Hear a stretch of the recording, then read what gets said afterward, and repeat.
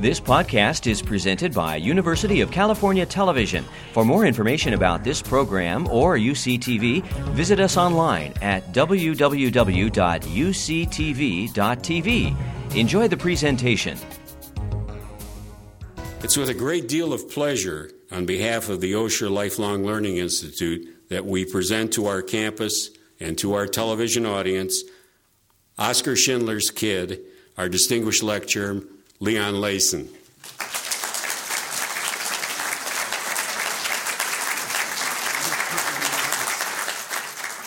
So I'm going to tell you about my family and how it affected us and myself, and how we survived the war, and how we got on Schindler's List.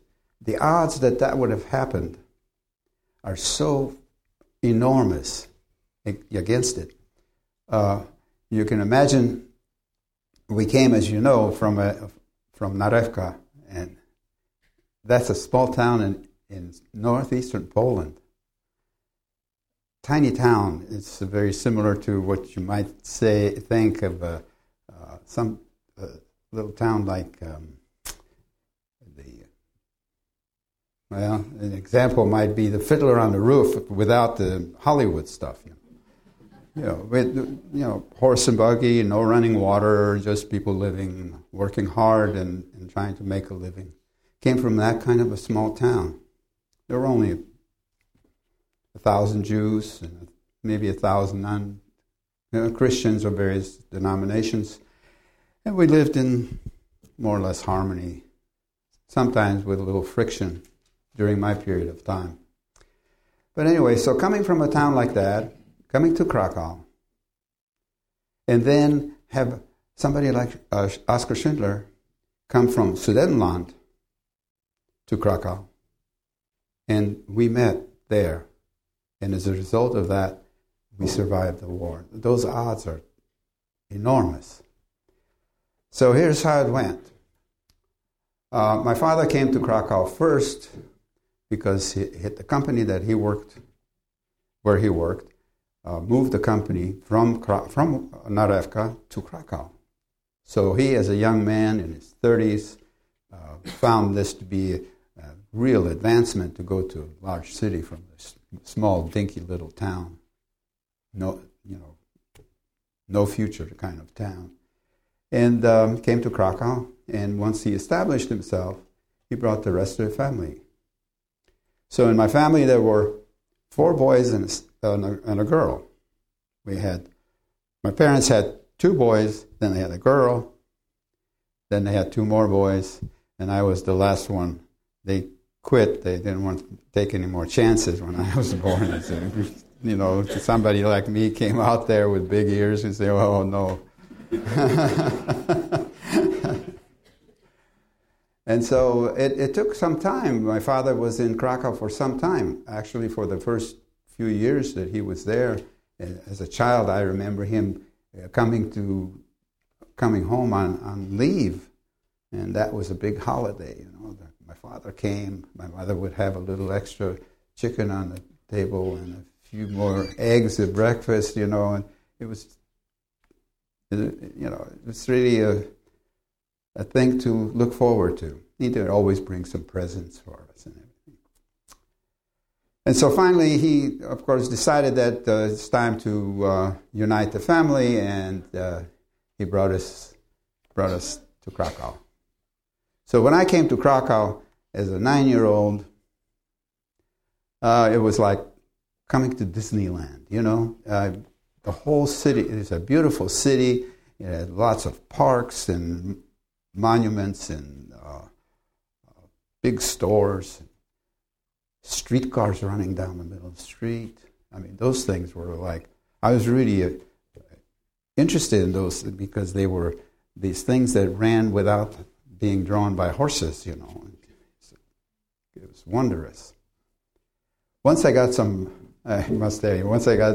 friends, we used to play games on these streetcars. They were like they looked like the cable cars in San Francisco. They had platforms on either end. And so we'd get on one side as far away from the conductor as possible and go a couple of stops. And when he got really close, we'd get off and get on the other end and go another few stops to see how far we can go without paying. It was like 5 groschen or something. Anyway, this is the kind of life it was in the first year after we came to Krakow. We went to school and we started to learn about the city, and then the war began. Nazis invaded Poland, and my oldest brother, who was 19 at the time, escaped the Nazi invasion and ran east, naturally, where we came from, and ended up outrunning. It wasn't easy to outrun the Panzers. They came through Poland in several weeks. They conquered the country. But they had an agreement with the Soviet Union. Soviet Union occupied the eastern part of Poland. That part of Poland was where we came from was occupied by the Soviets. So my oldest brother actually escaped the Nazis and ended up on the Soviet side in Narevka with his grandparents. So for the first 2 years, he was really better off than we were, because on our side where we were, the Nazis began their campaign against the Jewish people with a whole series of restrictions. People wonder now how it was that people, having gone through all these persecutions, didn't escape, didn't go someplace, or run away, or go hide. I assure you, there was nowhere to go, and nowhere to hide. And there was not one country in the world that announced that all those Jews who are being persecuted in Germany are welcome to come. We have our borders open. Please come and, escape. That did not happen. And besides that, you have to remember that leaving your home is not that easy. What do you take if you're going to leave your home?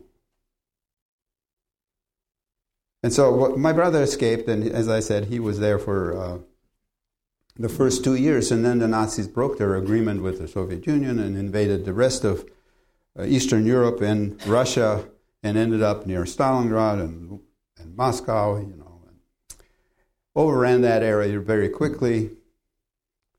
And right behind those invading armies in 1941 came a group of a battalion of soldiers, several battalions of soldiers who had an assignment to find Jews who lived in these small towns in those areas where we lived. That area, as a matter, by the way, some of you probably know, it's called the Pale of Settlement. That means where the Jews were allowed to settle. God forbid they would settle in big cities. They were not allowed, so they settled in small towns. That's why there were so many small towns in Eastern Europe, in Eastern Poland, and Russia, and Ukraine. And so this was the Pale of Settlement, and they roamed that area, these battalions of soldiers. Their assignment was to find Jews who lived in those towns and murder them. Imagine, I say that, and then I think about how easy it is just to say that. But to understand it, I don't think you can. So these soldiers, this battalion, one of the battalion of soldiers came to my hometown 2 months after the second invasion, surrounded the town, drove the Jewish people out of their homes down to the edge of the forest. That way it was located near a forest. The source of Polish pride, Puszcza Białowieska, is a very important part of Polish pride, the forest. They drove them down to the edge of the forest, murdered the men that day, buried them in a common grave. Women and children were held for several more days in a barn, and they too were murdered. So as a result of this action of this one battalion of soldiers, that one day, everyone who was related to me in Poland, including my oldest brother, was murdered.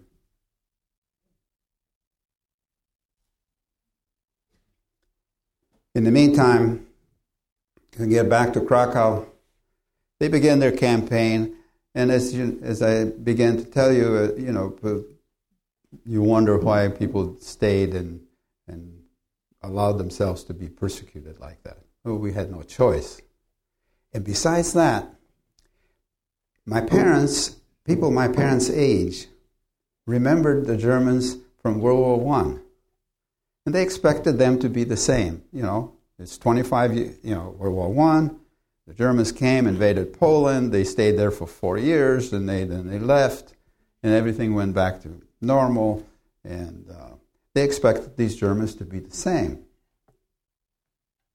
So here come the Germans again, one more time, invaded Poland again. And they began their campaign against the Jews, which we know now in retrospect, but at the time it was just some inconvenience that you should experience during wartime. The soldiers were picking on Jews and beating them up and making them do menial tasks on the roads and cutting their beards if they were wearing beards. Krakow had as many Jews who were not bearded as many as they had bearded. So when they did find somebody who was wearing a beard, and they would just enjoy themselves. And it seemed as if that was the case, but it wasn't. It was just this gradual marginalization of the Jews. And so I'm going to tell you a couple of restrictions that they announced in Krakow. It said things like, Jews who go to the parks are not permitted to sit on the benches. And this is an official order. It was plastered, signs plastered all over the city. It said Jews are not supposed to sit on the benches. With the Nazis, everything was the strictest penalty, like Todesstrafe, And so that was, nobody paid any attention to that, especially me, somebody 10 years old.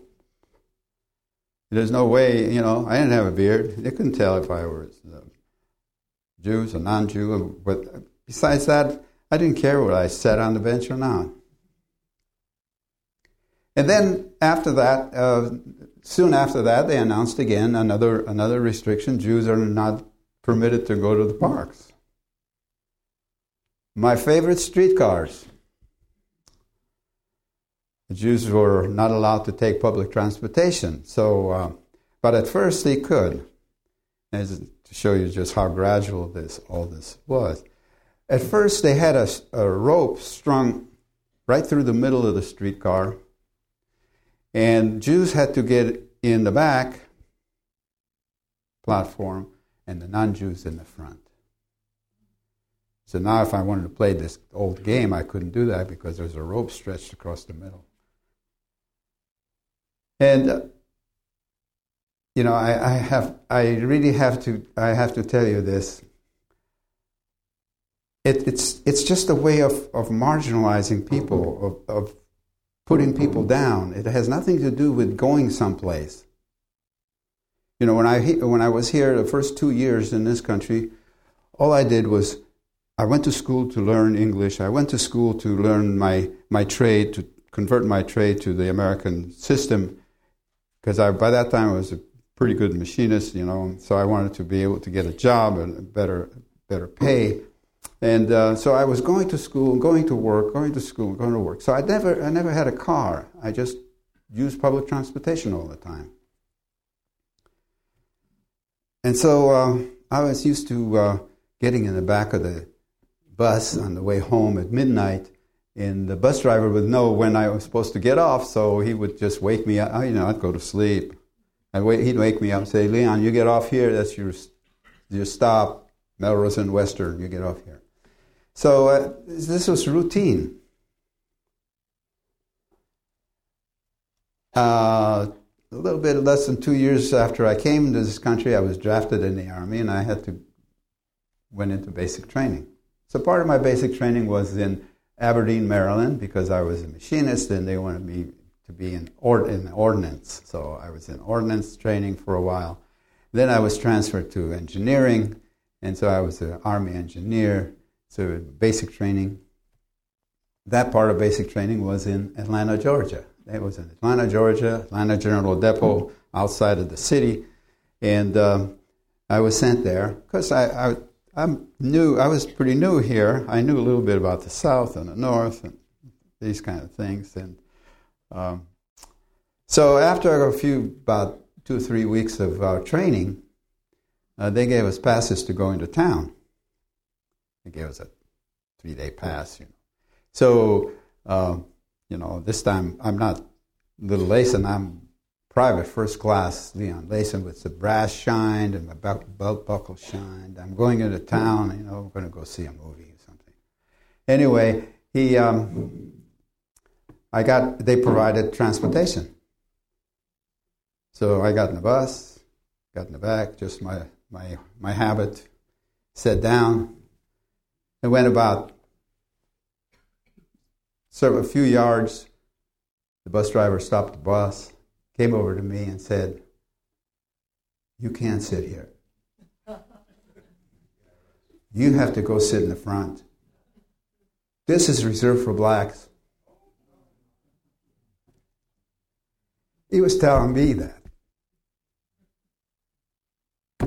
I'm telling you, it is just, I didn't know the term then, but I know it now. It just blew my mind to hear something like that. It wasn't all that long ago that I had to sit in the back and somebody else in the front. Now I have to sit in the front, somebody else in the back. As far as going someplace, it means there's no difference. And if you want to sit in the back is one thing. But if you have to sit in the back, it's something else again, altogether. Because there's a purpose in that. And so the Nazis do that very well and knew how to do this. Anyway, then after a while, the streetcar, the rope was taken down, and Jews were not allowed to take public transportation altogether. It's just gradually they tightened up the screws, and even more. And we have to provide free labor, and my family, every family, Jewish family, had to provide free labor. We go chop ice on the streets and shovel snow and things like that. So I would go out and shovel snow and chop ice so that my father wouldn't have to go. So, my age, it's tough. And that continued. Eventually, they, established a ghetto in Krakow, and they forced all the Jews to go live there. But right after go back to the original invasion. Right after the invasion, young officers came to Poland to make their fortune, because the Jewish property was being confiscated and given to those people who were deserving in the eyes of the Nazis. And Poland was a good place to come to make your fortune, because it was there for the taking. And so one of those people who came to Poland to make money was Oskar Schindler. When Oskar Schindler came to Krakow, he took over this factory, as you know, this enamel factory. It was a dinky little Jewish-owned little factory that made pots and pans, enamel works. My mother-in-law used to call that kind of kitchenware guaranteed to chip. And so when Schindler took it over, he immediately added another line of work, which was war-related, and began to hire Jewish workers. Well, he needed craftsmen like my father, who lost his job in his factory where he worked, the reason why he came to Krakow. And when Schindler found out about him, he hired him. So actually, my father was one of the first Jews that Schindler hired, and eventually hired more and more people, which is profitable, because he didn't have to pay us. But when the ghetto was established, and we were all forced to go live in the ghetto, there was an advantage in having a job in Schindler's company, or in a company like Schindler's, because we could get a permit to go to work. So actually could get a permit to leave the ghetto and then come back. So my father would leave the ghetto, go to work, and on the way home, he would bring little pieces of food in his pockets, because the amount of food that they allowed in was so small. Shortages of food began in Poland all over, but especially in the ghetto. So my father used to bring in little pieces of food in his pockets periodically. He gave, he's left some of his possessions, his suits, with one of his buddies, and he asked them to exchange it for food, and periodically brought it in his pockets. And that's just how we kind of survived during that period of time in the ghetto. Eventually, Schindler was hiring more people from the ghetto at this point, and so my father asked him to add my brother, who was just about a little over a year and a half older than I, and he too went to work in Schindler's company, and he too was able to bring in a little something in his pockets. This is how we kept surviving day by day. My memory of the ghetto was that I was hungry all the time. I was never not hungry, and always frightened.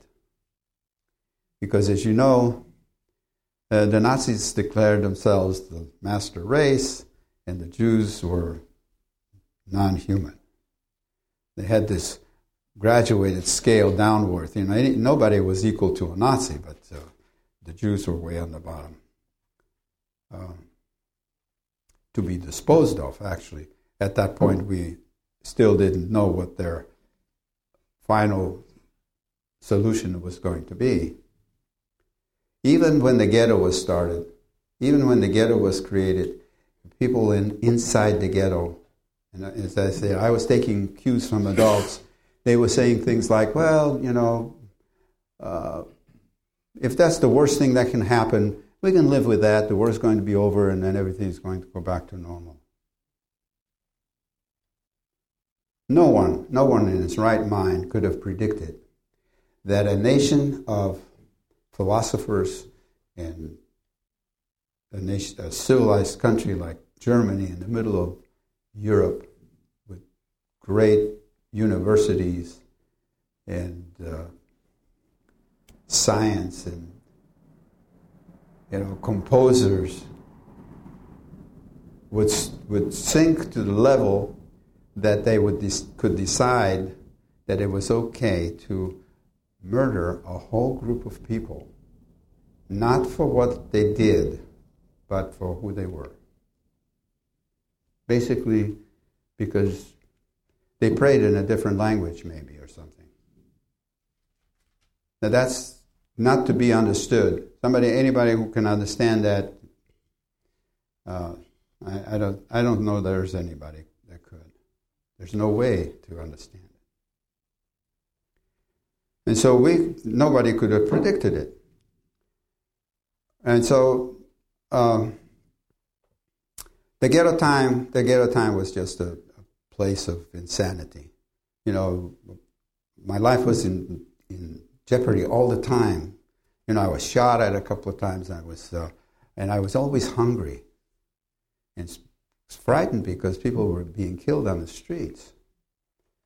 And so, to the Nazis, we were the Jews. We were not anything except the Jews in there with Nazi eyes. But if one looked at us, from a distance with normal eyes, one could see that we were not the Jews. We were there. All kinds of people were there. There were smart people and dumb people. There were professors and lawyers and educators and, clergy and all kinds of people. People with talent who were in the arts. I mean, just different kind of people. There were rich people and poor people, even in the ghetto. So those people who were a little bit better off before the war were a little bit better off while we were in the ghetto. So above us in the same building lived a family, and before the war they were a little better off. They had a little cushion. So in my father's case, he was working and he had a little savings account, and that disappeared right away. So all he had was his skills.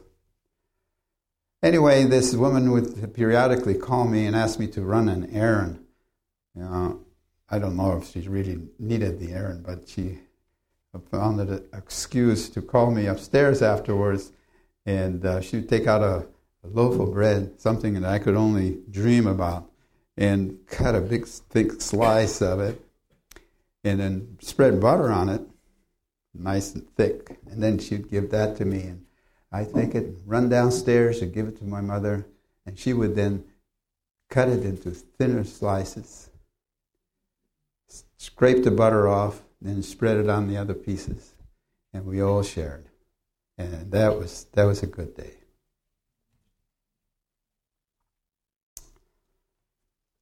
Well, the Nazis did not put us in the ghetto just to isolate us from the rest of the population, as some people assumed. And they began, because they've been roaming around the eastern part of Poland and the eastern part of Europe and shooting people at the time, as I described earlier, it became a little bit too slow for them. They just thought maybe with good science and good German technology, they developed ways of murdering people en masse. At that point, they established a series of death camps all around Poland and began to transport people out of the ghetto, out of these ghettos, directly to the gas chambers. And so when the first transport was formed, I must tell you that the first transport was formed, the Nazis announced that there would be a transport and people could get on it if they wanted to. They'll then be taken to the countryside where they would have fresh air, they had jobs, and at the same time alleviate the congestion in the ghetto, which made very good sense. We were really jammed in a small area. When the ghetto was created, the Christian population had to move out and Jews had to move in. And the number of Jews that moved into that same area were about 3 times as many as the ones that lived there before. So we were really jammed in. We had a family couple that came from Germany originally and then ended up in the ghetto, and they lived with us in the same bedroom. Anyway, so they would alleviate the congestion in the ghetto, which made good sense. And so when the first transport left, some people went voluntarily. Who wouldn't want to leave this crazy place, this insanity? And so, but eventually the word came back as to where those transports were going. And I think some of you who saw Schindler's List saw a transport like that formed in the movie. By the way, the Spielberg movie was, as far as the events were concerned, are true in the way they happened. The conversation they had between them, that's something else again. But as far as the events, these were events that people related to them, and they recreated it practically. Right on location, as a matter of fact, in Krakow. When I saw the movie, I could almost see my building where I lived. It just makes you freeze. Anyway, they depicted this kind of a sample of a transport. Movies can't show you everything. It's still a movie, even though it was pretty accurate. It lasted 3 hours, you know. The real thing happened. It lasted a lot longer than that, you know. And so,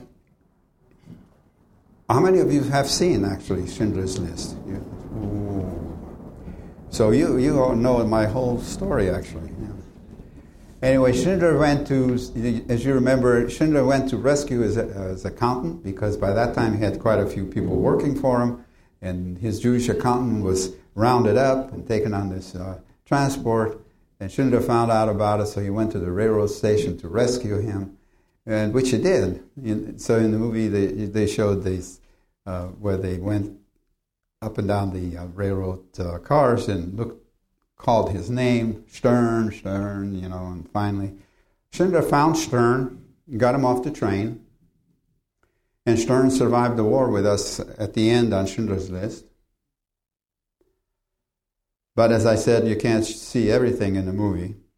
What you didn't see was that while Schindler was looking for his accountant, he saw my then second oldest brother, who was with us in the ghetto. He was rounded up and taken on this same transport. Schindler saw him there, and he offered to get him off the train. And my brother declined to get off because he was there with his girlfriend. And Schindler couldn't get her off, so he decided he would stay with her. They both ended up in Belzec at the end of the line. Belzec, a death camp where people from Krakow were taken. I just want to tell you this because I want you to understand that these Nazis were not killing numbers. You know, they're not killing millions, and not killing thousands, and they're killing hundreds of thousands. They were killing individual people. Somebody's brother, somebody's sister, somebody's uncle and aunt, some children, you know, great-parents, great-grandparents, I know. They were not killing numbers. They were killing individuals. And I think one of the things that the movie Schindler's List why it made such an impression is that, you know, it was different from the other records in movies and documentaries that we had before on the Holocaust, where you could see hundreds or thousands of bodies being shoved into a ditch, and, you know, and very impersonal. Schindler's movie, the Spielberg's movie, was different. It was focused more on individual people, on faces. So you actually could see people, actual people. And that I think made the whole difference. Because before the movie came out, I never spoke about my experiences to anybody except my immediate family. You know, already that I was a teacher for 39 years. You know, but for the first 35 years, nobody knew about my experiences. Nobody knew about what I had experienced during the war. Every once in a while, people would notice that I have an accent. You know, like in the faculty room, somebody would notice and ask me about my accent. And I would always say something like, when they asked me where I was from, I'd say I was from the East. And and they accepted that. Nobody followed it up. You know, I'm from the East. When they announced that they were going to close the ghetto, they told everybody to line up in front of the gate in order of where they worked, in groups of people where they worked in different factories. They ran these factories inside the ghetto. We manufactured all kinds of things. I was in a brush factory by that time. I worked in a brush factory, so I lined up with my brush factory people. And then they were going to escort people, one group at a time, on the guard to the camp. When my group started to move, when we got about where the gate was and the guard was standing there, he pulled me out and told me that I would come later. that was not a good thing.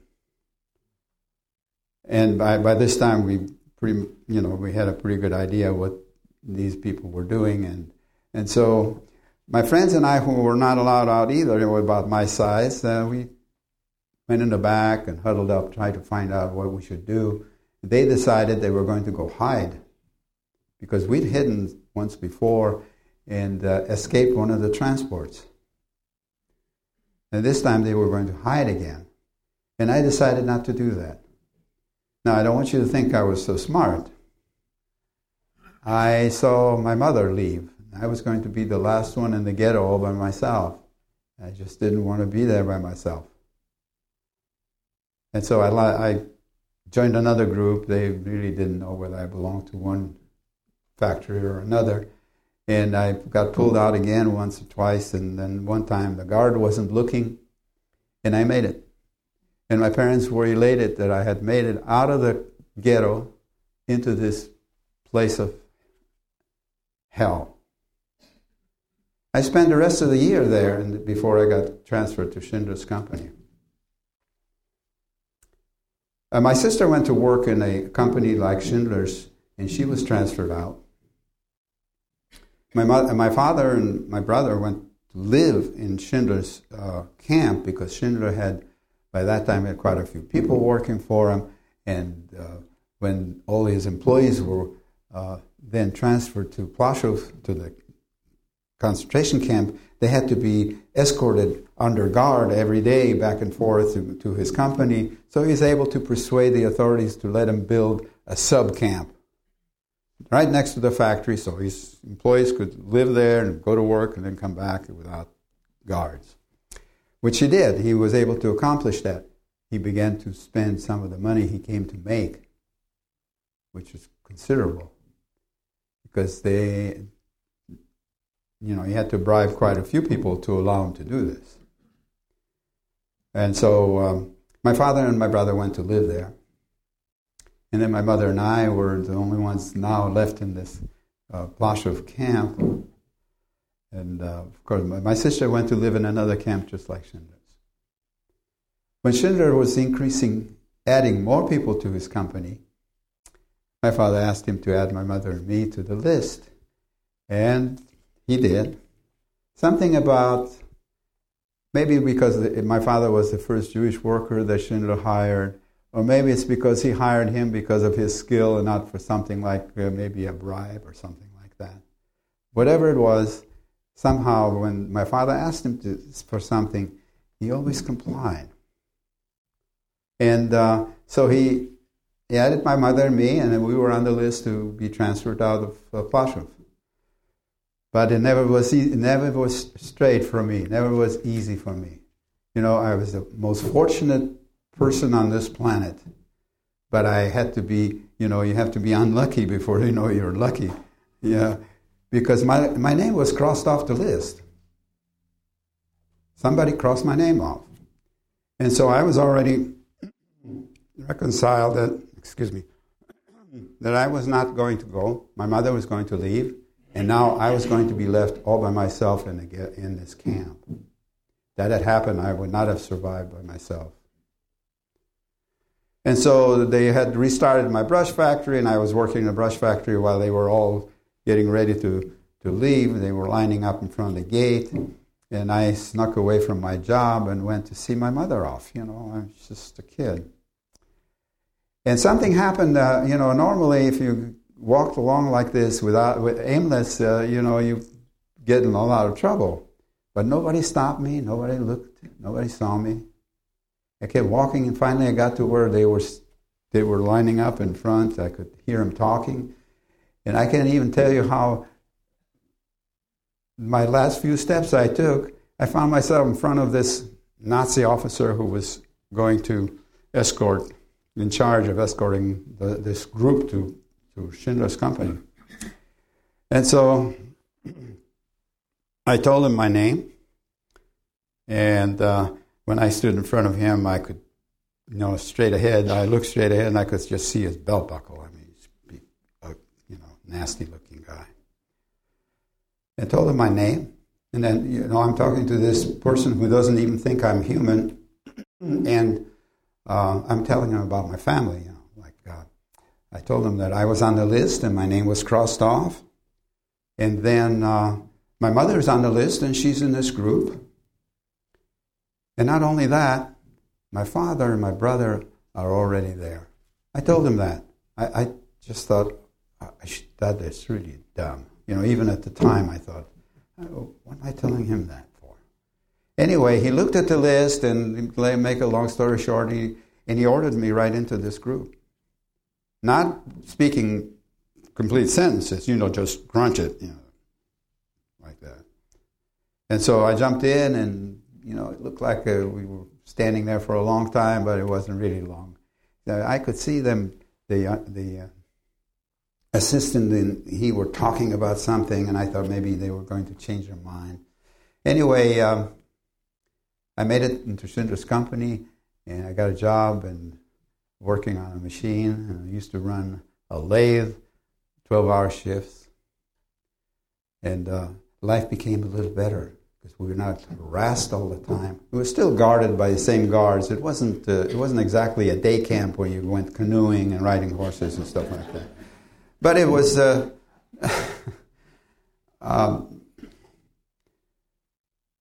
life was less stressful, even though I was always pessimistic about, even on Schindler's List I was pessimistic. In Schindler's Company I was pessimistic because Schindler did these things and I thought, well, he could do this, but I bet you can't do that because the Nazis were not stupid. They would, But he did.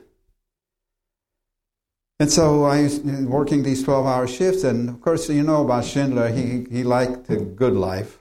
So, and also he had these big parties in his office, and he used to entertain authorities and big shots, and so that he could then later on ask him for favors.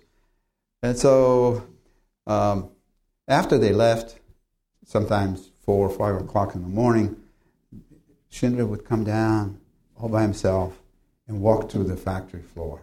He had this habit of doing that. He did that all the time. And then he'd stop and talk to people. He'd stop and talk to me sometimes. He didn't really have too much to say to me. I was 13, going on 14. I was standing on a box so I could reach the controls better on the machine. And then he would ask me simple things like, how am I doing? How many pieces I've made?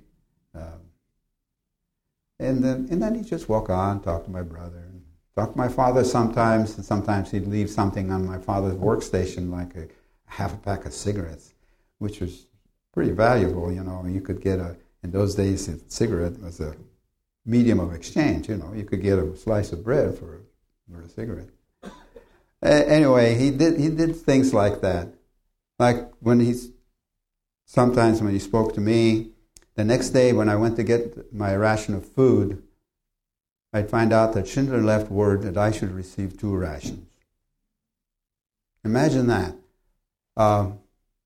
This man had a lot of things on his mind. He was doing like lots of black market business, and he had lots of girlfriends to take care of. And I know he was busy. And he still had time, or remember that he saw this kid working that night, and he should get 2 rations of food. He was the most unusual human being. If you take him within the context of the times, you would have to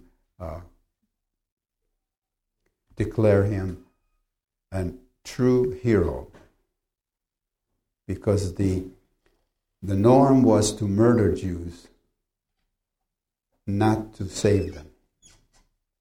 And he undertook, once he discovered what the end result was going to be, what the plans were, he proceeded to work against it until he was succeeded in saving this 1,200 Jews. It's not like being a good CEO today, when you provide good health care for your employees and good wages and all this kind of stuff. In those days, what he was doing was against the law. What the Nazis were doing was not. There's a upside-down world. Did many, many things. He eventually, of course, when the war was going badly for the Germans on the Eastern Front, the Russians were going to be in Krakow soon. Those people who had companies like him send their Jewish workers back into Ploshchov, into this main concentration camp, which where my sister was working in one of those. She was sent back. And more than half of those people did not survive the war. They took their money and ran. Schindler instead decided that he would do something different. You know, I don't mind telling you that when I heard the rumor that he was going to do this, he was going to have the factory dismantled and transfer it to Czechoslovakia, more or less where he came from, and then take his employees with him. I just did not think he would be able to accomplish that. But as you know, he did, with spending, proceeded to spend a lot more of his money. But during that period of time, just to give you an idea about his character, during that period of time, he couldn't keep all his workers. He was having his factory dismantled, and no production was made. It was going on, so he had to give up some of his people, and then some people had to be sent back to the main camp, and some were going to stay to dismantle the factory. So somebody had to make up a list. And that list, I know it was not made by Schindler because my father, my brother, and I were going to be sent away, and my mother was on the list to stay. So when we were all lined up and getting ready to have us escorted out, we were standing there. Schindler came to see who was leaving. And so I used to always line myself up in the fourth row just so I would not be conspicuous because I was a little kid. The Nazis didn't have use for little children. And so this time, however, I wanted to get Schindler's attention, so I moved out of my row in the back and started to get to the edge of the group so that I could get a better look at Schindler, or he'd get a better look at me. And while I was doing that, a guard hit me with his rifle butt and broke a thermos bottle I had in my hand that my German friend who used to live with us in the ghetto gave me before they were sent away on one of the transports. And so I had it full of water and hit it and broke it and made a big crash, and everybody's attention was in my direction, and Schindler looked, and so I called out to him. I told him my father, my brother, and I are being sent away. He ordered us out of this group immediately and sent us to join the other group that was staying in a different location, which was, at this point, he saved our lives. If he hadn't done that, we didn't have a very good chance of surviving. Because those people who were sent back, more than half of those people did not survive. They were sent then to Buchenwald, to Mauthausen, walking up and down the hillsides with breaking rocks, and for the next 8 months, there was no way we could have survived. Even on Schindler's List, we would not have survived much longer if the war had lasted much longer. So those of you who are veterans of World War II, thanks.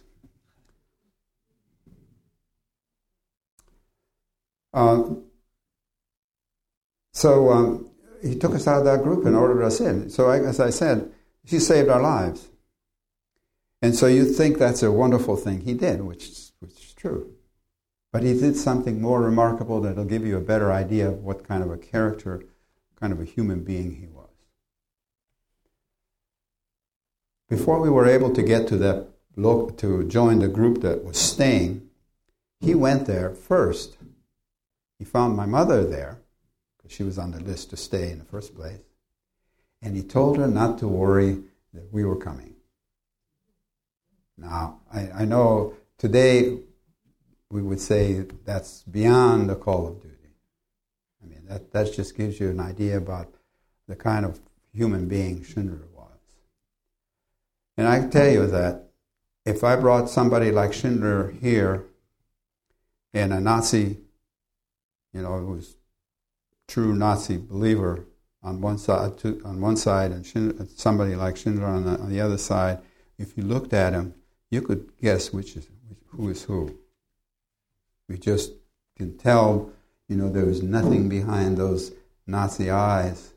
While as Schindler, when you talked to Schindler, when he talked to us, he talked in complete sentences, and he waited for an answer, and he said good evening and good night and stuff like that. Nazis just didn't do that. They just grunted. All they said, single word commands. After all, we were not human. You don't talk to non-humans in complete sentences. Well, Schindler was able to accomplish that, as you know from the movie, and you also know that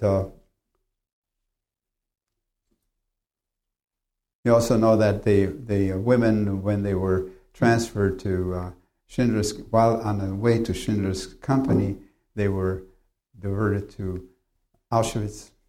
When the men went to Schindler's company, we were diverted to another camp just like Auschwitz called Gross Rosen. And we experienced about the same kind of thing in Gross Rosen as the women did in Auschwitz, but in the movie they only showed the women's side. And I guess, when you show a movie, it wouldn't be too interesting to see a whole bunch of naked men, they showed the women. Anyway, I must tell you this, though, before I know we're running short of time and you've been sitting very patiently. When the women were taken to Auschwitz, they had to go through a selection where a man was standing receiving the group, and he would decide who's going to live and who's going to die. And so when by the way, my sister was added to the list because my father asked Schindler to add my sister. So she was with her mother in Auschwitz, and they were approaching this man, and my sister was sent to the right to live, and my mother to the other side to die, because she was just a waste, not worth anything. So she was already in the barracks awaiting the gas chamber. When Schindler discovered that not all the women on his list were being sent to his company, he went and spent more of his money and persuaded them to put everyone who was on his list, and they should be sent to his company. So with that, my mother was taken out of the barracks where she was awaiting the gas chamber, and she joined the women that was sent to Schindler's company. Can you imagine that? I want to tell you, you probably understand that some of you that are young students here, you'd have to ask your parents about this, or your grandparents. But in 1944, this is when that happened. In 1944, my mother was 42. She's already too old. Of course, she was beat up emotionally, physically. When the time we spent in a camp, she was beaten, and she couldn't perform her duties as a parent, a very dedicated parent, but she couldn't do anything. My parents suffered a lot more than we did as children, because they had a responsibility. They couldn't help themselves, and they couldn't help us either. But we all ended up in Schindler's company, and for the next 8 months. Those 8 months were pretty hard. The soup was thinner, the rations were smaller. Schindler couldn't supplement our rations as the way he did in Poland. And as I said, if the war had lasted much longer, none of us would have survived. So I want to leave you with this. In my opinion, Schindler, as I mentioned before, did what you might call a heroic deed within the context of the times.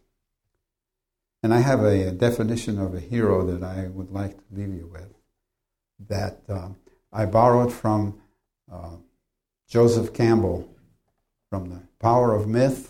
Joseph Campbell was being interviewed some time ago, and I was listening to what he was saying, and I was watching TV, and I overheard this thing that just clicked, and I knew this definition of a hero, of a mythical hero, fits Schindler perfectly. And so, to paraphrase that, what he said when he described a mythical hero was that a hero is an ordinary human being who does the best of things in the worst of times.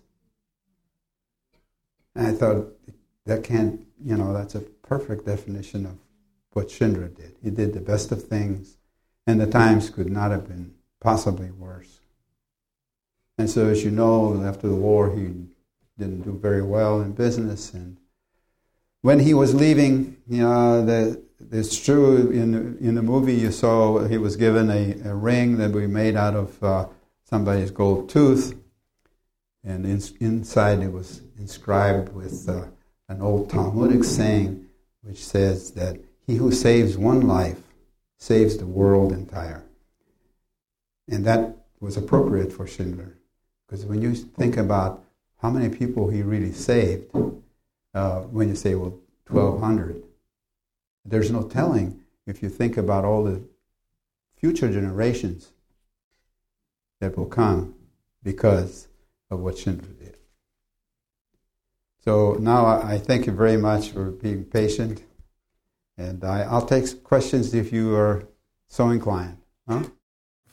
I would take the last question, but first I would like to thank you on behalf of the Osher Lifelong Learning Institute for being here today. And the last question is, how and when were you bar mitzvahed? I was in Schindler's company by the time I was 13. My voice changed. I knew that. I used to, when I was a child, even in Narevka, I had a really good voice. I was a soprano, And people would ask me, on Sabbath, people would sit around the porches and they would ask me to sing songs. So I sing and I carry a tune. And then sometime during the period in Schindler's company, my voice changed, and then I knew I was bar mitzvah.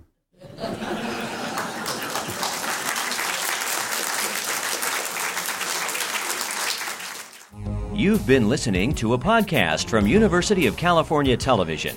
For more information about this program or UCTV, visit us online at www.uctv.tv. Thank you for listening.